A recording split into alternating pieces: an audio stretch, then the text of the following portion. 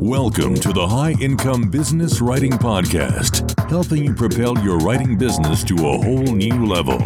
And now, here's your host, Ed Gandia. Hey there, welcome to another episode of the High Income Business Writing Podcast, the number one podcast for business writers and copywriters who want to earn more in less time doing work they love for better clients. With over 1 million downloads from listeners just like you across 101 countries. This episode is much shorter than usual. Rather than my typical 45-minute format, today I'm sharing a quick tip with you. This is part of the audio insights I publish for my private coaching clients every weekday, and I thought you'd find it helpful. So here we go. Hope you enjoy it. Author of the excellent book, Atomic Habits, James Clear, recently reminded me of a very powerful truth. He said, when you say no, you're only saying no to one option.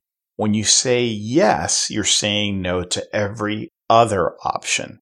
Now think about that for just a second. Until I read this statement, I always thought of yes and no as opposite scenarios, as equals, one side of the coin versus the other.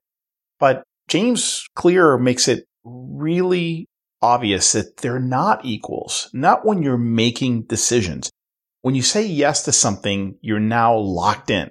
That commitment keeps you from taking advantage of so many other better choices. You've committed your capacity until that activity or that task or project is over. What about when you say no? Well, the downside of saying no to a bad or average choice is minimal, right? But think about the upside. The upside is massive because you've turned down only one thing and you now have the time and bandwidth to say yes to something much better. So when you say yes to a client or project that's just not a fit, but you're doing it out of fear, you're saying no to every other option out there. Now, sure, you may feel you don't have any other options at that moment, but just because you can't see those options because they haven't materialized yet, right, doesn't mean they don't exist. The ideal opportunity might turn up the very next day. And now you don't have the time or the capacity to take it on. And sure, you might try to do both anyway. But will you be able to do great work if you're now way overcommitted? There's always a trade-off. Something's got to give. Look, we all have a limited amount of time to do all the things we want to do. But we often treat our time as if it's a given, as if we have an unlimited supply of days, and we make choices accordingly. We say yes to too many things, to many people, to too many opportunities. I know I am very, very guilty of this. And before we know it, we're stretched way too thin with little or no time for the people and the things that matter most. Our time is not guaranteed, so choose wisely.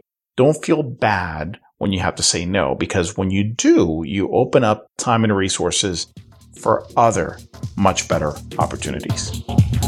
Well, that's it for today. I hope you enjoyed the episode. And just a quick reminder to grab your free copy of my latest book, Earn More in Less Time, the proven mindset, strategies, and actions to prosper as a freelance writer. You can get your free copy at b2blauncher.com, where you will also find the detailed show notes to this and all my other episodes. Enjoy and have a great day.